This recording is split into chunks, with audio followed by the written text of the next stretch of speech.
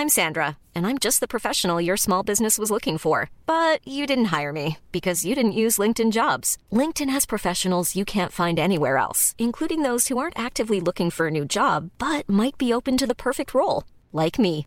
In a given month, over 70% of LinkedIn users don't visit other leading job sites. So if you're not looking on LinkedIn, you'll miss out on great candidates like Sandra. Start hiring professionals like a professional. Post your free job on linkedin.com/people today.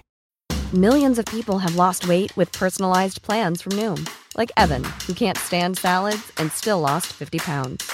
Salads generally for most people are the easy button, right?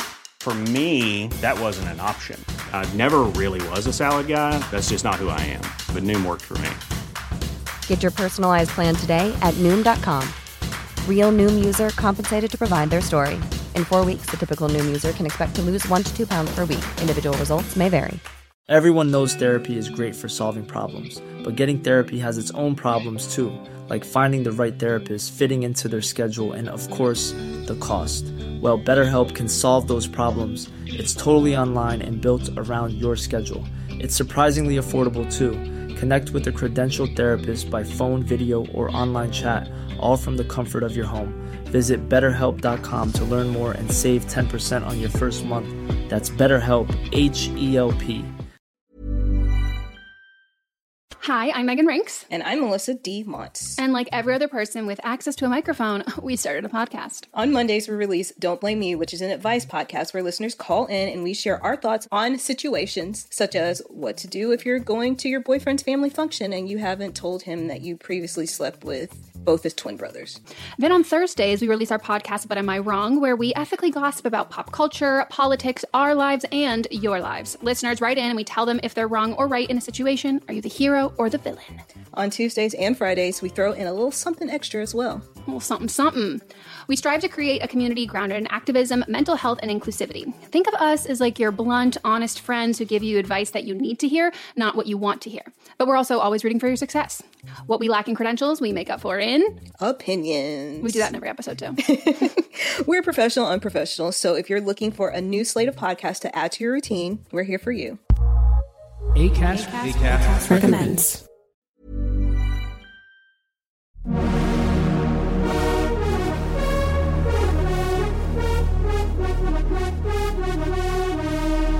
You're listening to Pop, the History Makers, with me, Steve Blame.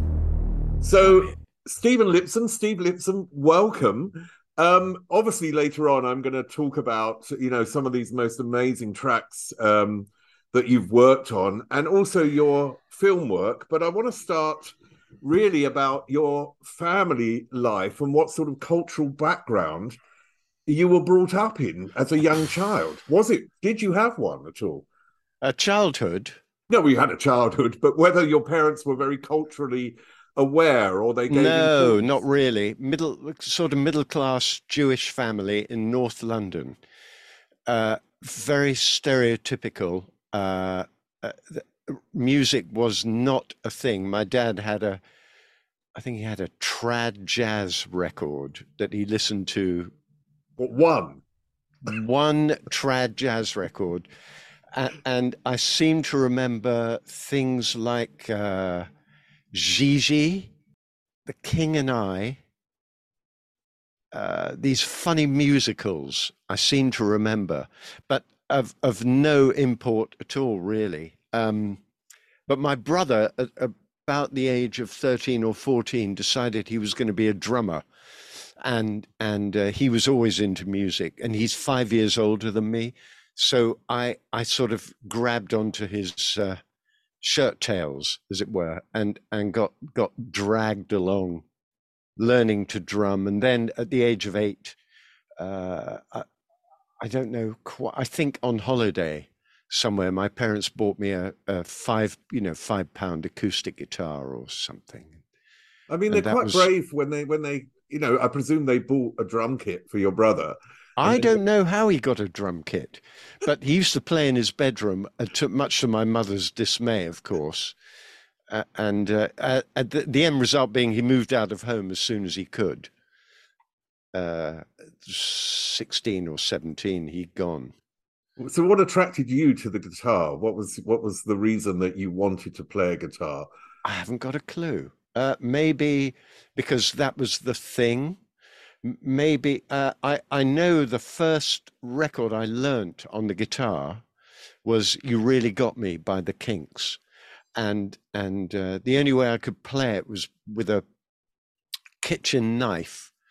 I made indentations on at the top of the fretboard, so I knew where to play the one string. You know, it was rubbish, really.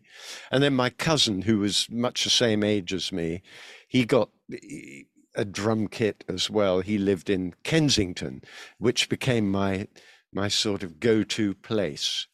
And I'd take my acoustic guitar along. I seem to remember buying a pickup and wiring it to a gramophone so I could hear it. It was hokey beyond belief.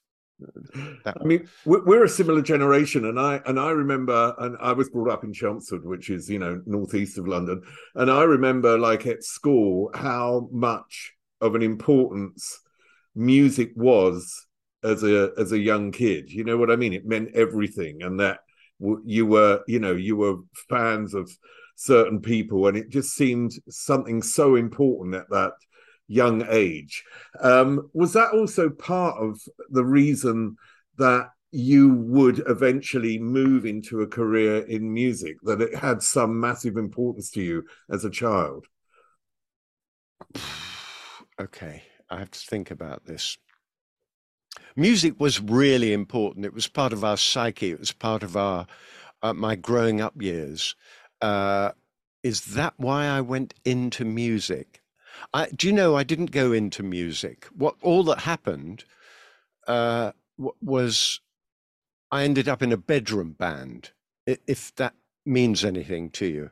We just played in the bedroom with headphones and a drum box, one of those very primitive Roland drum box. Could it have been a CR78 or something? You know, a really ancient, the very first drum box, basically. And at the age of 13 or 14, I got a Revox. So it was just a sort of inquiring mind. So I never went into music. I was just playing. And then I got better at playing, and our little bedroom band got really good. And then I started doing sessions for a friend who had a jingles company. And that turned into me saying to him, oh, in the meantime, my bedroom band got offered a record deal, which we blew, obviously. How did you blow it? By being greedy, by just wanting more. And the offer we received was so amazing, but we wanted more. It was stupid behavior. And this, so anyway, my jingles friend, I said to him one day, I wish I could figure how all this gear works, because my guitar sounds terrible. And if I knew how all the gear worked, I could make it sound great. And he said, well, it's funny you should say that, because I've just bought a building, and maybe you can build a studio for me, which is the strangest thing for someone to say. And we came up with an idea of a deal, which was he would give me a pot of money and exactly 1 year, and I had to build a studio and get it working in that time frame. And I presume you knew nothing about building a studio at that point. Less than nothing. I knew nothing about any of it. I knew how Revox worked, and I knew how to play the guitar, not particularly well to this day. And so in that year, I had £15,000 to build a studio and feed myself, because by that time I'd left home.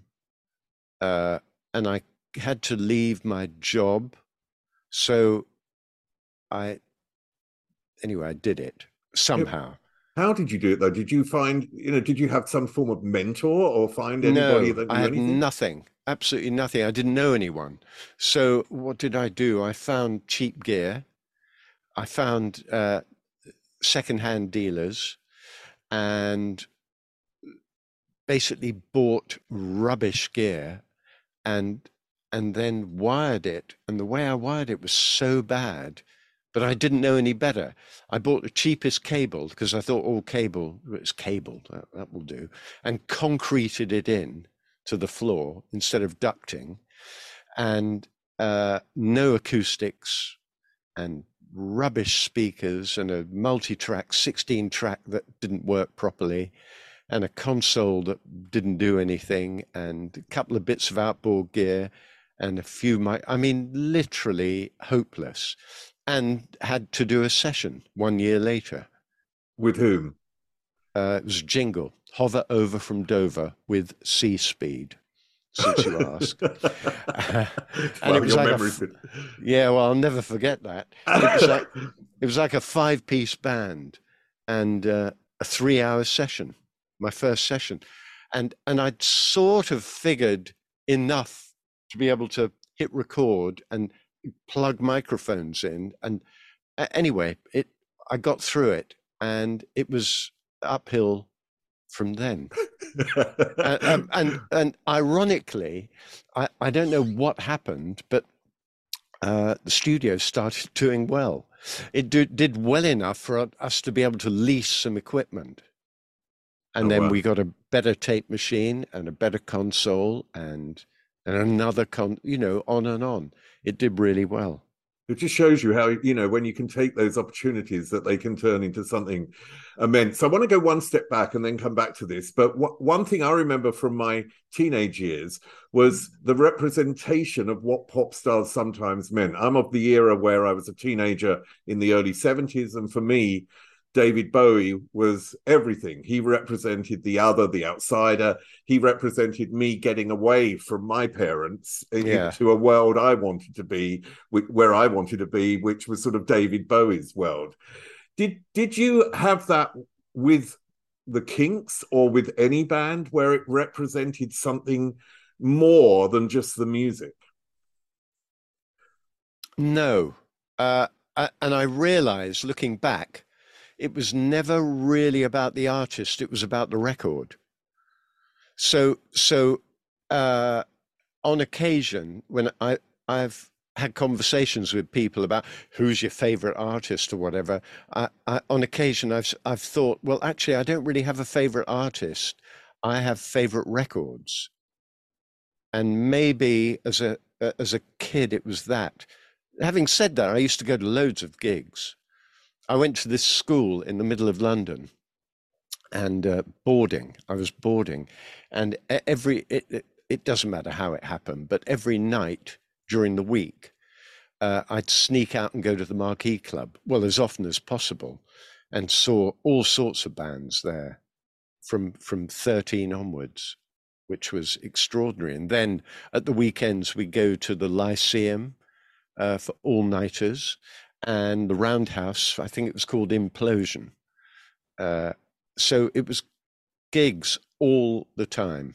And then when not at gigs or not at school, I'd be playing in my bedroom band. So it was sort of all consuming, but not in a,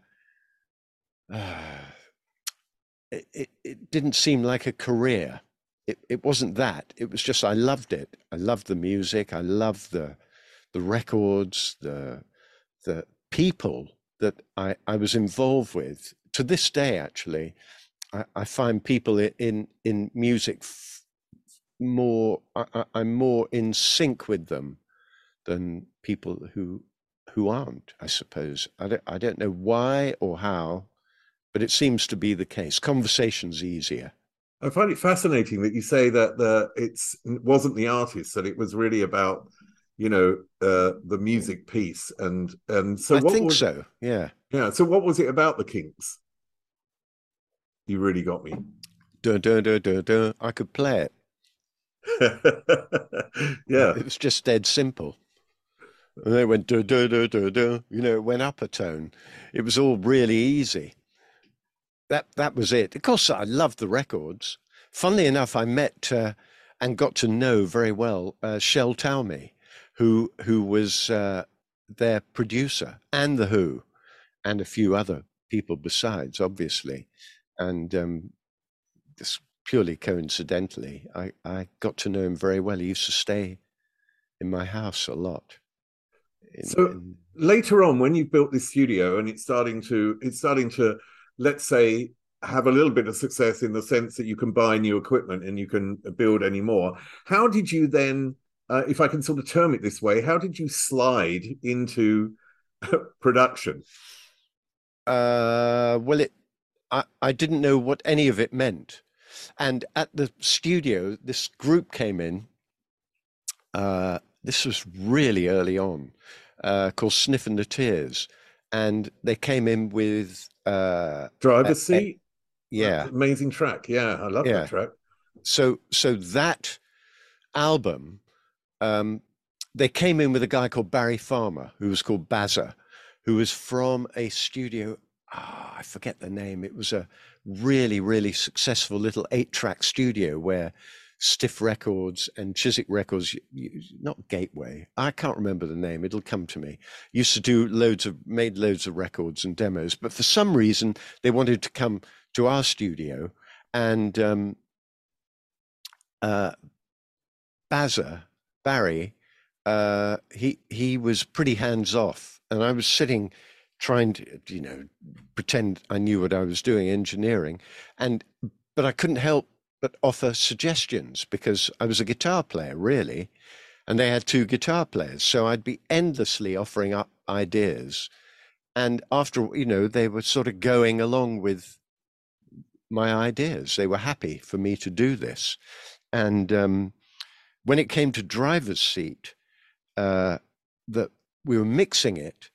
And I discovered, God, I've said this before, it sounds so stupid. I discovered the mute button because the guitars, they were playing riffs throughout the whole song. And I suddenly realized if I muted the riffs in where Paul Roberts was singing, it changed the whole perspective of the song. And it didn't happen by accident. I sort of thought it through, and then because I was a guitar player, I knew how to hit the mute button. It wasn't on the beat. It wasn't like 1, 2, 3, 4 mute. It was 3, 4, 1 mute.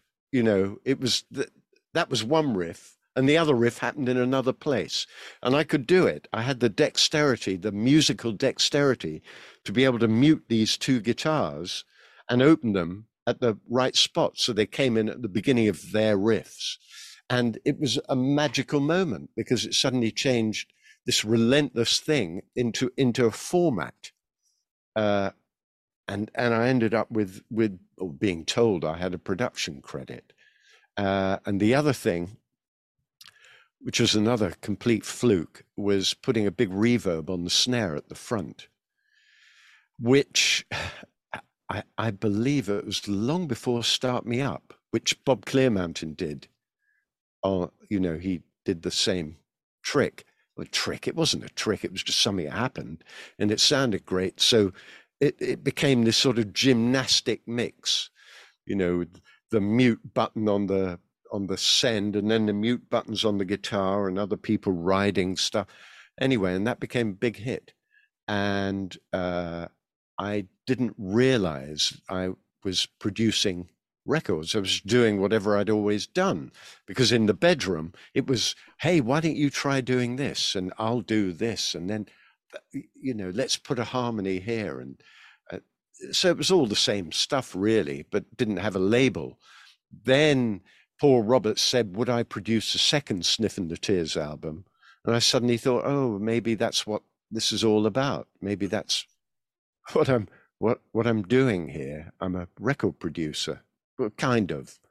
And from that point on, even though that was a complete disaster, that album, because I didn't know what I was doing, I suppose that's what I became, even though I couldn't get any jobs.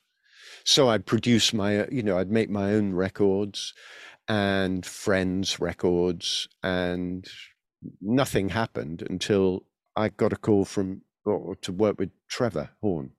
Now, you say that you didn't know what you were doing at that point with that second album.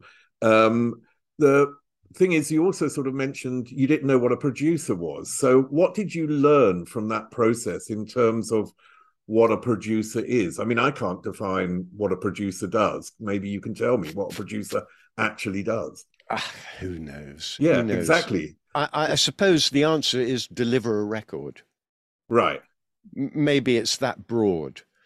Deliver something that people want to hear, maybe. But even to this day, everything's changed, as we know. But maybe I don't know. Some records I've made, I've just been a therapist. Other records I've made, I've done everything. Whatever it takes, really. And it is. I'm always amazed at people. I met Dr. Luke a long time ago when I was working at Psalm, and he was every day. He was in the next room to me, so I'd see him most days. And whenever I saw him, he was studying Billboard. And I realized to him, he made it very scientific, this record production. It was as much of a science as an art. All I've ever done is, do I like it? Yeah, I like it. Taste, really. So do you go in with any preconceived ideas? I mean, I'll come on to Trevor Horn and we get onto that in a second, but in terms of going in, like if you're going to work with an artist, do you go and do all your research? Well, it depends. I mean? It depends who it is. Right.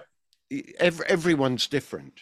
With, for example, Simple Minds, no, but Annie Lennox, yes. I had a very, very vague idea that I put to her before we started her first record, and that idea was the guitarist. You're no longer with the guitarist in the band, so let's not have any guitar. That was a pretty vague starting point. So that was for her to get away from the sound with Dave Stewart, in a sense, to take her away. Yeah. Well, or to look at it, to flip it on its head, for her to be her. Because she's a keyboard player. So not having guitar meant we were leaning more on keyboards. It didn't work out that way, but it doesn't really matter. It gave us a starting point. Okay, I'll come back to Annie Lennox in a bit, but just to go to Trevor Horn, where was he in his life when you met him? Because he became... I'll tell you exactly where he was. I think he'd done Yes, ABC, and he just started ZTT. And I don't know the timeline well enough, but I think The Art of Noise was something that had been going on while he was making these other records, Duck Rock, ABC, don't think it had the Fairlight then. They might have, I'm not sure. But certainly 90125, they'd got samples from, Alan White or whatever.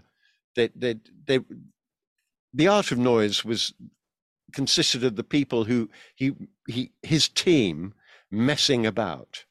So that was Paul Morley as well then? Well, Paul Morley came up with the name. And once they had a name, it made sense of their messing about, and then Trevor could get involved in a I suppose as an editor more than anything, to make something out of what they'd done. I've probably got that wrong, and JJ or Anne or Gary will say, oh no, it wasn't that at all. But that's the impression I got, and I remember I only had worked on one thing. It was probably Moments in Love, a remix, and it was just basically editing, loads of editing that we did.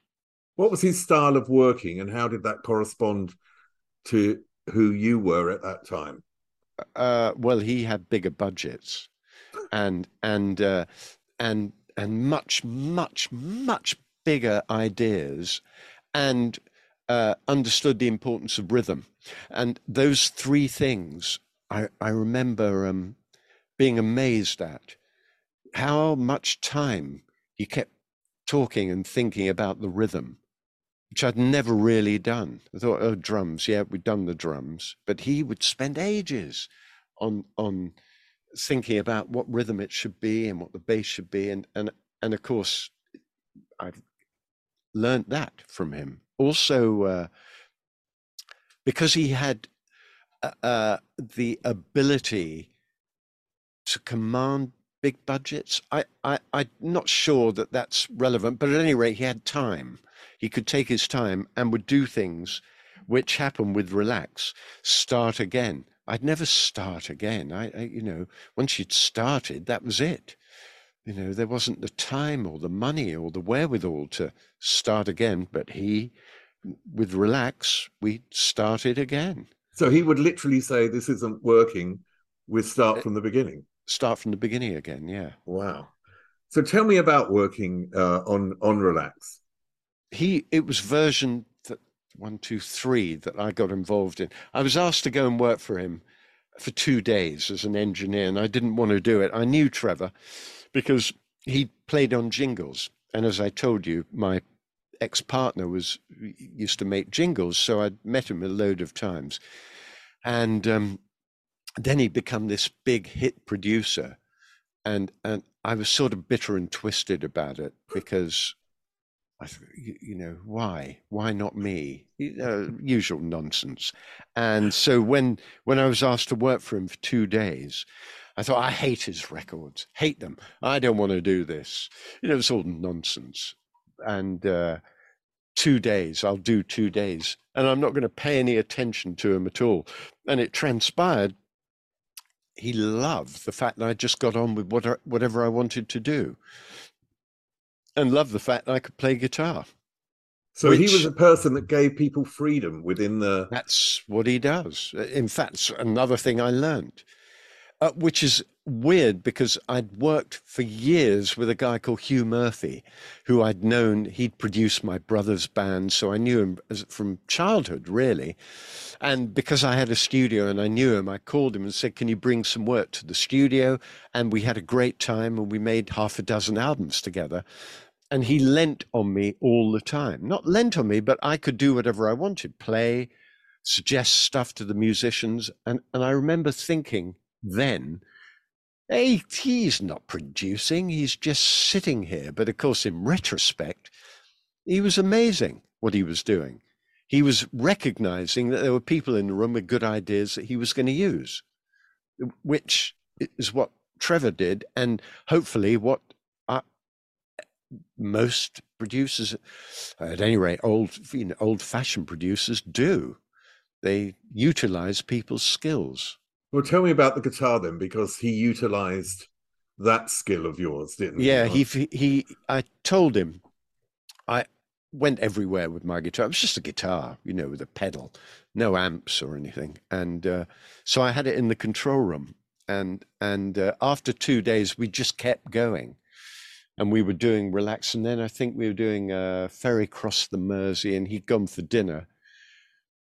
And I thought the middle eight, or bridge, or whatever the Americans call it, needs a guitar. So I just he wasn't there, and I plugged my guitar and did a guitar part in the middle eight. And he came in and said, "What? Who played that guitar?" And I said, "I did." He said, "I didn't know you played guitar." And I said, "Yeah, I told you I play guitar." And he went, "Great, okay." Next day, or maybe, I think it was whenever, with that knowledge, he said, "Look, we're going to start again on Relax." And so JJ operated the Fairlight, Andy Richards was playing keyboards, Trevor had a Linn drum, and I was playing guitar, and we just did it. He had a rhythm. I plugged my guitar in. Engineering was irrelevant, which it kind of always has been for me. And off we went, and we came up with that version in a couple of hours, probably, very quickly.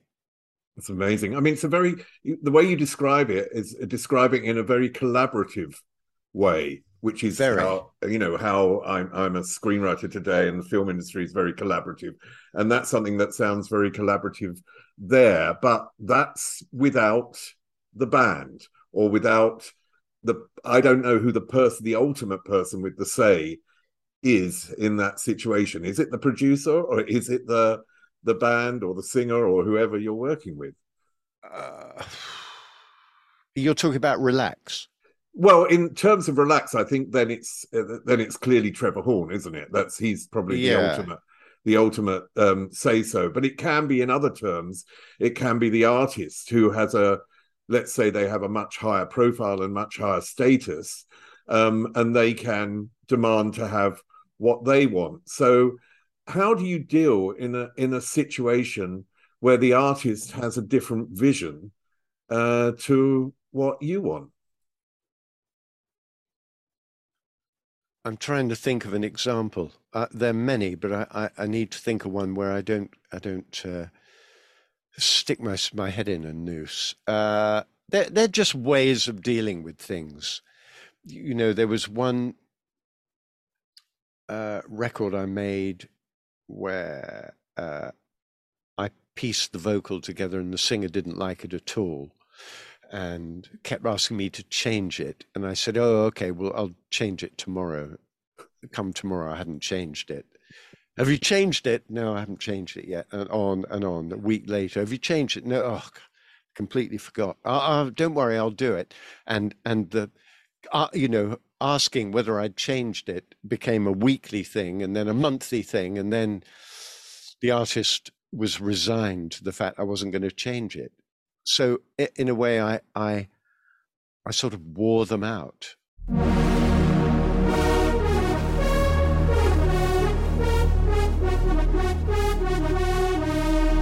You're listening to Pop, the History Makers, with me, Steve Blame. That's one example. Another example is, I'll change it. Whatever you want. I think you're wrong, but I'll do it. Or have an argument. Or a discussion, whatever. I can think of loads of times when the artist got their way and were right, and loads of times the artist got their way and they were wrong. And the same with me. In fact, with Annie, with Walking on Broken Glass, she came up with a part that I thought was wrong because there was a clash of notes, and I kept saying, you can't do that, it's clashing. And she said, but I like it. And I said, yeah, but it sounds wrong. And she kept going, but I like it. And then, after toing and froing, I went, okay, you like it, we'll keep it. And of course, it's one of the hooks. So another example, I suppose, was a record, Don't Stop Moving, by S Club 7. Oh, okay, I do know it. Yes. Yeah, it was record of the year, this track, this song. And I had a thing about the vocoder. I hated the vocoder that goes, don't stop moving to the funky, funky beat, don't stop moving to the S Club beat. I thought, this is so cheesy, it's got to go in the bin, we can't have it. And at the very last moment, while we were mixing, my engineer, Hef Moraes, who we worked together for years, I said, have you still got that vocoder? Yeah. Let's just hear it. And he unmuted it. And I went, God, we better put that in, hadn't we? And of course, that's the hook. And I was totally happy to throw it in the bin. I mean, while you're working with Trevor, the track Slave to the Rhythm came in, I presume, because Frankie Goes to Hollywood, or Holly Johnson, recorded the vocal on that first, didn't he? And so what was the reaction to that? I listened to it today. It's on YouTube, actually. Not very good, is it? Well, to be fair on Holly, I mean, I've seen an interview with you where you said that his voice didn't work on it. But to be fair on him, the track felt a bit inadequate as well. Do you know what I mean? Yeah, big time. Yeah. But they often tracks would. You need the vocal to get the thing going. It's chicken and egg, really. But it wasn't suited to them at all. It wasn't suited to Grace Jones either until it changed. That was what we ended up calling the German version. I don't know why we called it that. Very, very rigid, up-tempo, 4 on the floor version. I mean, there's an amazing change between that Frankie Goes to Hollywood track and the Grace Jones version. So how did it get from that to Grace Jones? Quite simple, actually. So that was Slave to the Rhythm. I think Trevor probably has, we've talked about this on occasion, has a different, he remembers things differently. But my take on it is Chris Blackwell loved the title because ZTT and Island Records were connected. I think they distributed ZTT. And so Chris Blackwell knew everything that was going on, whatever he wanted to know. He heard about this. He heard the title and said that would work really well for Grace Jones. And then he heard the track and thought, it's the wrong rhythm. You should make it go-go for her. And I'll book some musicians that I know in Washington, and I'll get them over. We'll book a week at the power station in New York, and you guys go over and record the song, make it go-go. So Bruce Woolley, who was one of the writers, him and Simon Darlow, he said, okay, yes, I'll do a demo. And he did this demo. None of us knew what go-go was. And we get to New York with this demo, and the rhythm of it was, it went, I remember it pretty well. It went dung, gadugga, dung, dung, like My Jamaican Guy. You know, that it was that sort of rhythm. And he'd sort of made the song work over that rhythm. And anyway, so the go-go band arrived and was setting them up in the studio in record and push the faders up and hear the rhythm. And the three of us, it was Bruce, Trevor, and myself out at the power station, are going, oh my God, how are they going to play this demo? It's completely wrong.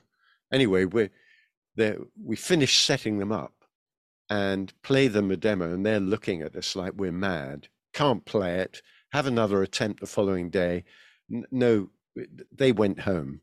But we had this rhythm because the tape machine had been in record. Anyway, to cut a long story short, we looped a section of the drums where the guitar player had gone off to have a pee, drums and percussion. And we made this drum loop and wrote the song over that rhythm. Oh, wow. I mean, have you got the drum loop there? Can you, because you're in your studio, I just wondered if you can. Well, yeah, it would take me. Okay, let's. Let's leave it then. The thing, but it's the rhythm. It's the rhythm of the record. That is a drum loop with a couple of bits here and there. It's a 2-bar loop. I mean, that was part of an album. But the album wasn't really an album. It was us trying to get a better version of that version, with some incidental bullshit thrown in on the way, like me demonstrating a piece of software. That's one track. Bruce messing about with the sequencer. That's another track. Jill Sinclair's brother reading from Jean-Paul Goude's book. That's another track. It was just stuff. And us messing about, really. And then it took so long to decide that the version we already had was the best version, that it had to be an album because of the amount of money it had cost. By which time she was out of contract anyway. So the whole thing was a bit of a catastrophe. Hey, I'm Ryan Reynolds. Recently, I asked Mint Mobile's legal team if big wireless companies are allowed to raise prices due to inflation. They said yes. And then when I asked if raising prices technically violates those onerous 2-year contracts, they said, what the f*** are you talking about, you insane Hollywood ass f- So to recap, we're cutting the price of Mint Unlimited from $30 a month to just $15 a month. Give it a try at mintmobile.com/switch. $45 up front for 3 months plus taxes and fees. Promo rate for new customers for limited time. Unlimited more than 40 gigabytes per month. Slows full terms at mintmobile.com. I'm Sandra, and I'm just the professional your small business was looking for. But you didn't hire me because you didn't use LinkedIn Jobs. LinkedIn has professionals you can't find anywhere else, including those who aren't actively looking for a new job, but might be open to the perfect role, like me. In a given month, over 70% of LinkedIn users don't visit other leading job sites. So if you're not looking on LinkedIn, you'll miss out on great candidates like Sandra. Start hiring professionals like a professional. Post your free job on linkedin.com/people today. So that actually didn't get released straight away, did it? I don't think. That was sort of, it came later because of that. It was released, I think the single was released on Island Manhattan ZTT, 3 record companies. So no one was prepared to promote it. So it didn't really do much. She had 1 TV show, I think, or 2 or whatever. No promotion. But it's one of those tracks that's become one of the most memorable tracks in music, isn't it? It's one of those things that so many people cite as one of their favorite tracks. So it's had a life of its own after that. Yeah, kind of. It's weird, isn't it? Now, I saw an interview where you said that because you were at the power station and Jim Steinman was in the other room, and then you sort of intimated that there was some crazy goings on. So it really intrigued me. Oh, he asked us to go in and hear the song he was working on, and we didn't know anything about. I think we knew who he was because he'd done Total Eclipse of the Heart, I think. I'm not sure if Bad Out of Hell had happened. I don't know the timeline. But anyway, he was doing a Bonnie Tyler song, another one of these huge monolithic songs. And he said, come in at whatever time it was. He gave us a time to hear what he was doing, which in itself was weird because he didn't know us. And so we went in, and as we were at the door to the control room, we were handed lyric sheets, and he told us where to stand, the other side of the speakers, and he sang the song for us with his hand on the volume control. So the track was playing, and when in between his vocal, he jacked the volume up, so it was monumentally loud, and then back down, and he'd do the next bit. And at the end, he looked at us and, for affirmation of how great it was. And I remember the 3 of us were sort of just bemused. I mean, generally when you hear stuff the first time, I don't know about you, but I can't really go, oh, that's amazing, because I don't know what I'm hearing. I need to hear it a few times. Yeah, no, I've been in the studio where artists are recording, and I've had, they've asked me, and I just think, A, who am I? And B, it's too early. I can't respond. I can't tell. Yeah, exactly. But I think it's funny to have that sort of dynamic when someone, it's almost like an ego thing where what do they want out of you when you're in there? Yeah. They must want confirmation in some way. But it's a great story. So what do you think? I asked you about Trevor Horn and what you learned from him, but I think there is always the other way around. What do you think Trevor Horn gleaned from you over your time working with him? Wow.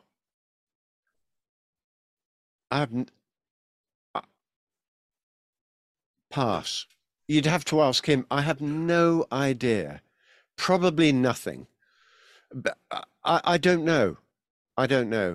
We sort of ended up co-producing, and it worked for a while, but then we trod on each other's toes, really. I think it's fair to say we ended up covering the same ground. I don't know what he learned. My God, I don't know. He's got a book coming out. Maybe he'll say. Yeah. No, but I always find it an interesting thing because people always talk about what they learned from other people, but they never really think about what they may have contributed. You know what I mean? And we all contribute something. So I'm sure there is something there and something positive that he would have taken away from working with you. How does ownership work in these situations in a studio in terms of input of the various people? Because I think this is always a question, and it's always something that comes up, you know, when you think about bands and the problems they have about ownership and who's done what and who earns what and all this stuff. I just wondered how does it work within terms of a studio? Do you mean publishing?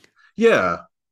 Oh, well, I mean, well, I learned that it was another thing I learned from Trevor, and not only Trevor, but it was kind of obvious. One has to be very circumspect about this, or not now. It seems that things have changed. You know, you write, you come up with a beat, you get some of the publishing, but back then, and to me, always, if I fiddle around with the arrangement of something or chords or rhythm or what, that's not writing.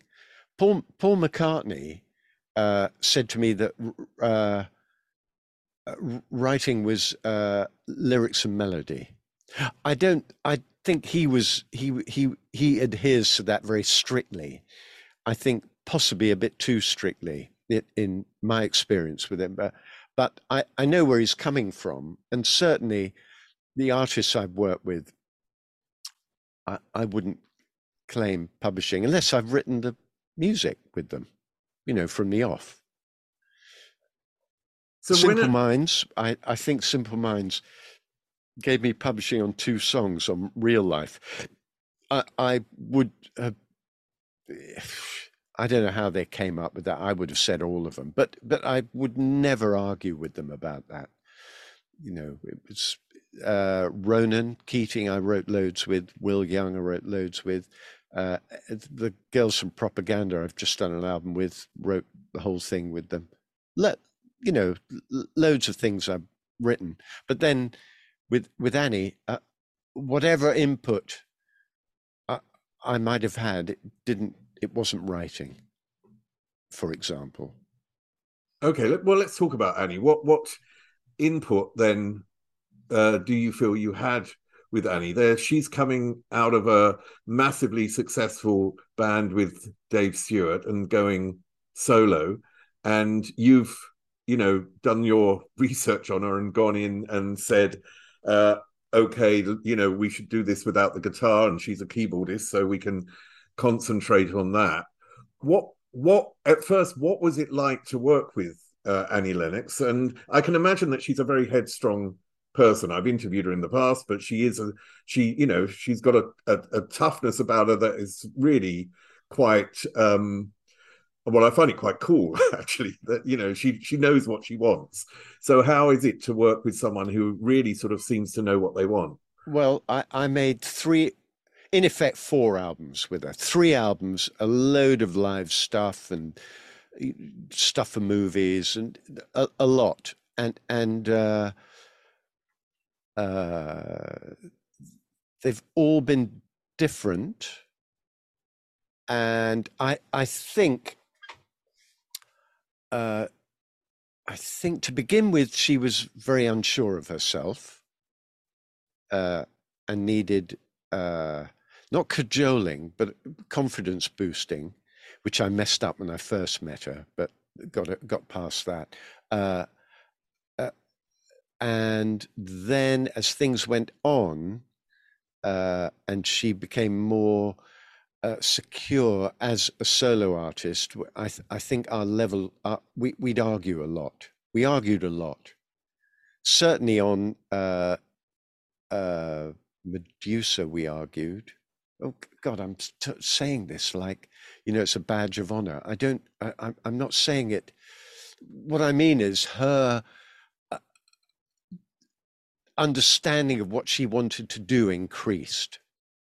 And then Bear, we sort of, we'd had enough because we would disagree on rubbish things, but in a way we become over familiar, and I was happy to disagree with her in a way you do with someone you're familiar with, as opposed to being circumspect, maybe. So I'm somewhat to blame in that department, but then she became more opinionated, and I didn't think she was right. Whereas before, she wouldn't have expressed those opinions. Do you see what I'm saying? So the whole sort of balance shifted, as happens with these kind of relationships. I mean, in any creative work, there's going to be these differances come up, and they either get resolved in a way that both can agree, or they get resolved in a way that neither agrees, and then someone has to finally pull rank, I suppose. And that's going to happen everywhere, isn't it? Well, yeah, but there is that thing about contracts. A good contract is one where neither party's happy.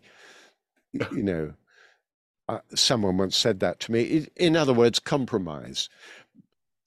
But did we compromise? I'm just thinking. Well, actually, on Medusa, our compromise worked out pretty well, because there were 2 reggae songs. It was a covers album, and she wanted to cover 2 reggae songs, and I kept saying to her, "You're not a reggae artist. You know, reggae artists do reggae really well," and she began, "Yeah, but I love reggae." Great, listen to it then, but don't sing it. You know, we can't do reggae. And she was adamant she wanted to do reggae. And so we argued about this a lot. And then finally, she said, I remember where we were. Anyway, she goes, "Okay, you've sort of battered me into submission. We won't do them." And then because she did that, I said, "Oh God, look, why don't we do one of them? You know, we'll just do one, and I'll try and figure a way of doing it." And she went, "Okay then." And then I came up with this way of doing a Bob Marley song called "Waiting in Vain." Yep. That wasn't reggae. And so it was a sort of compromise in a way, but in another way, it worked out quite well, that we didn't end up with reggae, but we did a reggae song in an interesting way. So the argument there was fruit from the argument, if that makes sense. Yeah, no, absolutely. And I think there can always be a positive side to an argument if it's done in a constructive way. In terms of an artist, when an artist comes in, and someone like Annie Lennox has this amazing voice, you know, I mean, it's just stunning, her voice. And is someone like that protective of their voice? If you see what I mean, they know how their voice works. They know what they want, how they want to sound, and how they want to express and sing something. How difficult is it to challenge that idea? I think with her, it was always the same process. We do a vocal. Look, my thing about doing vocals is not making a big deal of them. Just do them. Just sing a song. You know, it's not right. Now we're going to do the vocals, you know, none of that. Just sing it. So she'd go out to the vocal booth or wherever, and she'd start, and then she'd say, stop, let me drop in there. Let me go in on the 4th line. So she would conduct herself, and Hef would keep everything. So we'd have an empty multi-track, and everything she sang, we kept. And so she'd be doing this, and then she'd go, "All right, now let me go through it again." She'd go through it again. And I might then say to her, "Annie, just do it again, but why don't you sing it quieter?" Okay, because she was happy now. She had what she wanted. And I was saying, just give me some other stuff. And then I'd give her broad input, which I would like to think is the case with all singers. I hate the idea of, look, line 3, that 3rd word, can you just, you know, it starts getting a little bit painful. I'd rather fix it later than put the singer through the ringer, as it were. I mean, you mentioned about sort of saying that, you know, maybe sing that a bit softer or on a different type, you know, different tonal level. There's that song, The Downtown Lights by the Blue Nile. Yeah. Can you tell me about that? Because that was that case, wasn't it? Well, actually that, but also Waiting in Vain. because waiting in vain, I don't want to wait in vain for your love. I don't want to wait in vain for you. I don't want to wait. I think she says it 3 times. And I said to her that we'd got the vocal, and I said, this section, it's sounding a bit boring. I think what you should do is pretend you're in a pressure cooker and it's coming to the boil. So the first line is not, you're sort of in there and you're singing it. And the second line, the pressure's slightly greater.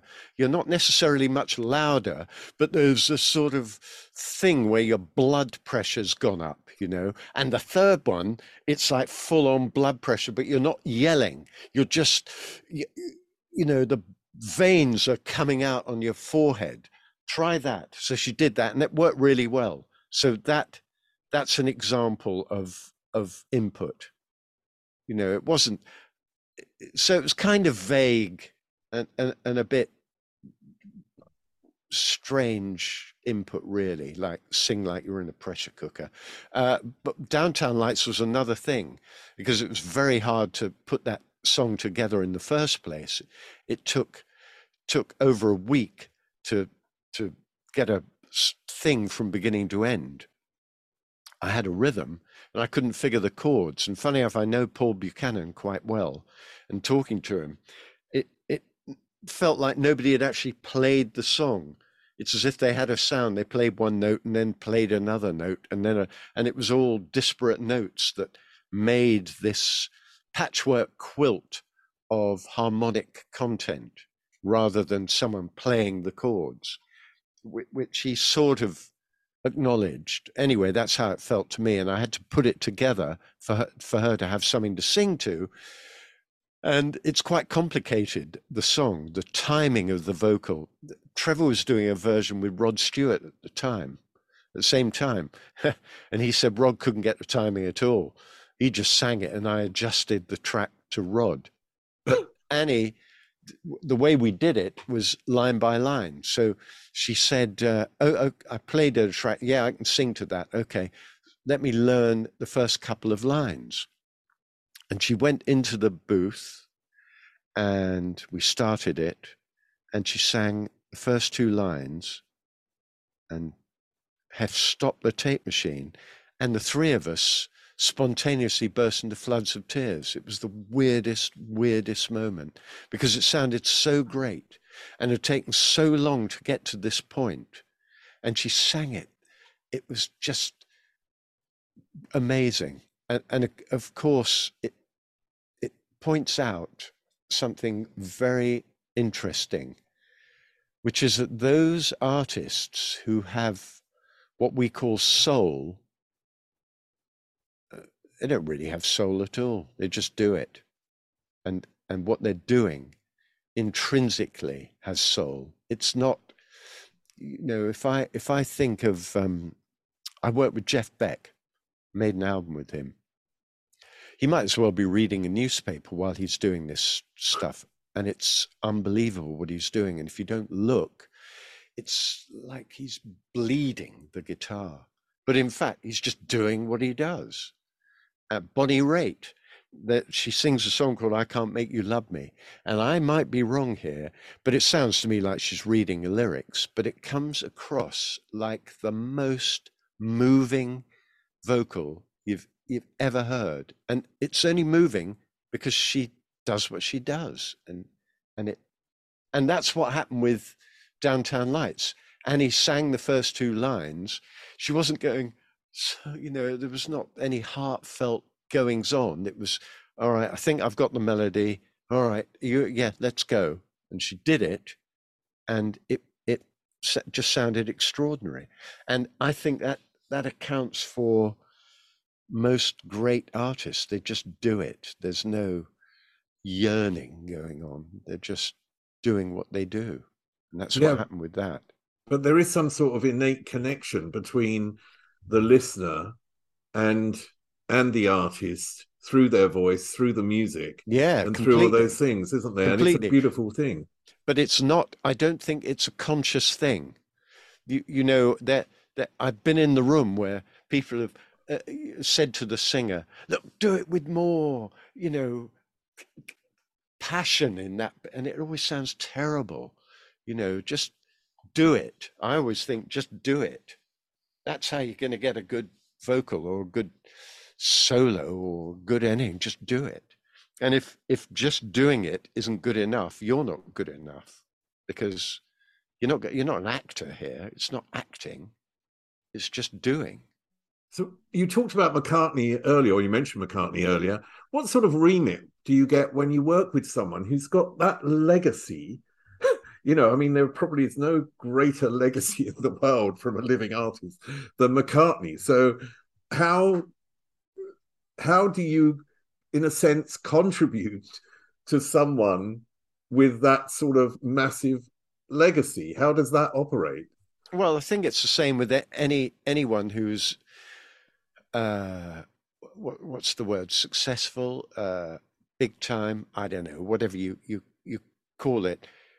You can't think about that. And for sure, McCartney wanted Trevor or Trevor's team or us or whatever it was, because he wanted what we did. So there wasn't much of a question of that. That's what he wanted. So we didn't go there going, what do you want? We went there going, well, this is what we do, because that's what he wanted us to do, what we do. Of course, it got reined in because he has an opinion and an approach. So the whole thing, it kind of worked on one song really well. What song was that? It's called Rough Ride. Okay. Why did it work well? Tell me. It was the first thing we did. And I don't know why. Why did it work well? Trevor, I'd set up in the control room. I had all this gear. I'd just bought a whole bunch of computers and synthesizers, and as I was setting up, Trevor said, I'll pop upstairs with Macca and see what he's got. And he came down and said, found a song that will work with I had a drum box and I'd programmed this rhythm in it. And he said, it'll work with that rhythm you programmed. I went, oh, okay. And I found the rhythm, played it. And Macca goes, oh, yeah, we'll work with that. So I had the drum box. He picked up a guitar, and involuntarily, I started playing the bass on a keyboard. Not that I'm a great keyboard player, but I had this amazing bass sound I'd sort of created, set it up. Trevor had a keyboard. So Macca's playing guitar, Trevor's playing keyboard, I'm playing bass and rhythm. And we just kept going through the song, and it sounded good. Sounded really good. Empty, but quirky and enjoyable. And I think all that came out. There were loads of details that happened. It's boring, but I thought it worked well, that one. Have you heard it? Yes, I have actually. Yeah, I mean that was it's in Flowers in the Dirt, wasn't it? Flowers in the Dirt. Yeah. You've sort of transitioned into film, in the last years. What is the difference in terms of producing music for a film than actually, than producing records? What do you have to think about that is different?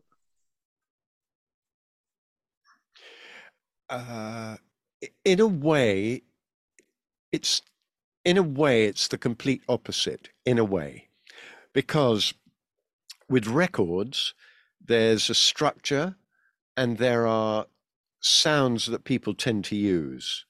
And it's very important that it pops out. It's got to be, you're competing with other music that's compressed and hard and bright. And whereas with film, you're serving the vocal is the dialogue, and the structure is determined by the picture.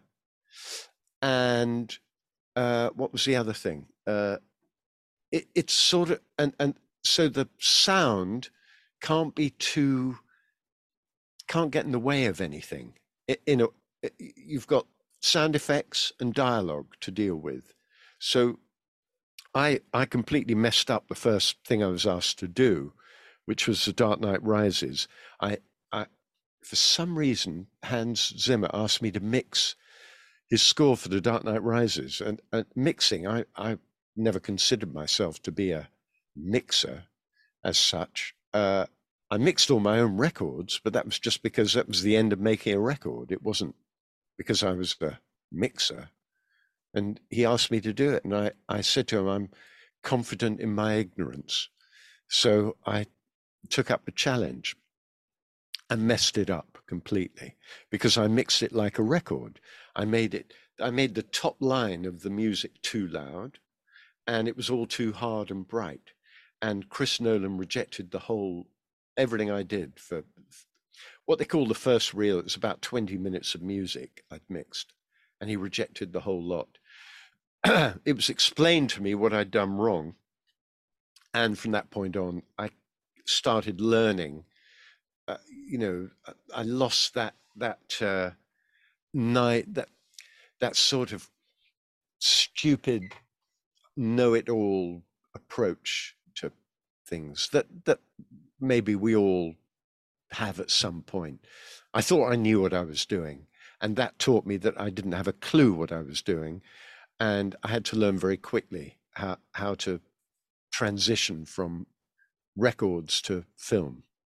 So Hans Zimmer, had you met him through Trevor because of the bubbles? I met him in 1984 at Psalm East. He appeared and we had a laugh. I was kind of jokingly rude to him. And I have this thing, I don't know if it's true. You'll have an opinion, I'm sure, on this. I always think the first 5 seconds, which is a bit of a generalization, but the first 5 seconds when you meet someone, you're setting out your stall of how your relationship is going to be.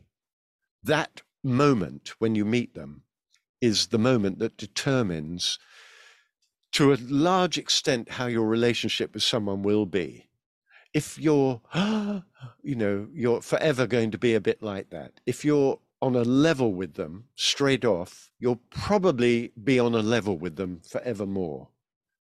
I don't know if it's true. It's just a thing that has stayed with me. And with Hans, when I met him, I made a jokingly disparaging remark about something. The first time I met him, he was just a jobbing session musician at the time. And because of that, our relationship has always been, even though he's Hans Zimmer and I have inordinate respect for him, but I don't feel the need to kowtow or not tell him how I feel. Whereas most people in his orbit are very circumspect with their opinions. I don't feel the need to be. I can tell him stuff. Happy for him to ignore it. It's not a problem. But I feel I can say what I want to say to him. And he says he appreciates that. I'm sure he does, because I think it's refreshing. I think a lot of people who are ultimately very, very, very successful end up having yes people around them, and it's a dangerous thing. Very. And that's always a really hard thing.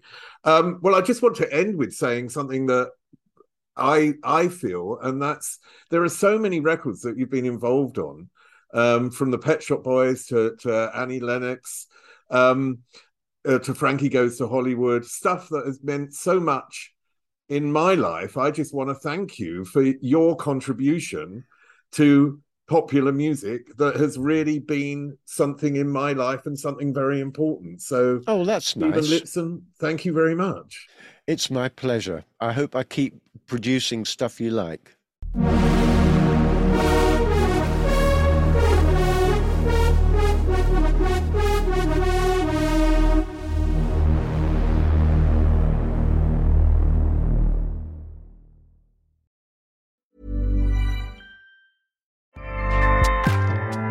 Acast powers the world's best podcasts. Here's a show that we recommend. Hey guys, welcome to Giggly Squad, a place where we make fun of everything, but most importantly, ourselves. I'm Paige DeSorbo. I'm Hannah Berner. Welcome to the squad. Giggly Squad started on Summer House when we were giggling during an inappropriate time. But of course, we can't be managed. So we decided to start this podcast to continue giggling. We will make fun of pop culture news, we're watching, fashion trends, pep talks where we give advice, mental health moments, and games and guests. Listen to Giggly Squad on Acast or wherever you get your podcasts. Acast helps creators launch, grow, and monetize their podcasts everywhere. Acast.com. Trying to grab all the groceries in one trip? Oof, not how you would have done that. You know sometimes less is more. Like when you drive less and save with the USAA annual mileage discount. USAA. Get a quote today. Everyone deserves to enjoy a McRib at least once in their lifetime. Because when you're this saucy and tangy and tasty, a life without one creates a serious case of FOMO. The McRib is back. Don't miss the classic you've been craving. Get a McRib, Filet-O-Fish, or Big Mac, and get another for $1. Or mix and match. Prices and participation may vary. Valid for item of equal or lesser value. Cannot be combined with any other offer. Ba-da-ba-ba-ba. Even when we're on a budget, we still deserve nice things. Quince is a place to scoop up stunning high-end goods for 50 to 80% less than similar brands. They have buttery soft cashmere sweaters starting at $50, luxurious Italian leather bags, and so much more. Plus, Quince only works with factories that use safe, ethical, and responsible manufacturing. Get the high-end goods you'll love without the high price tag with Quince. Go to quince.com/style for free shipping and 365-day returns.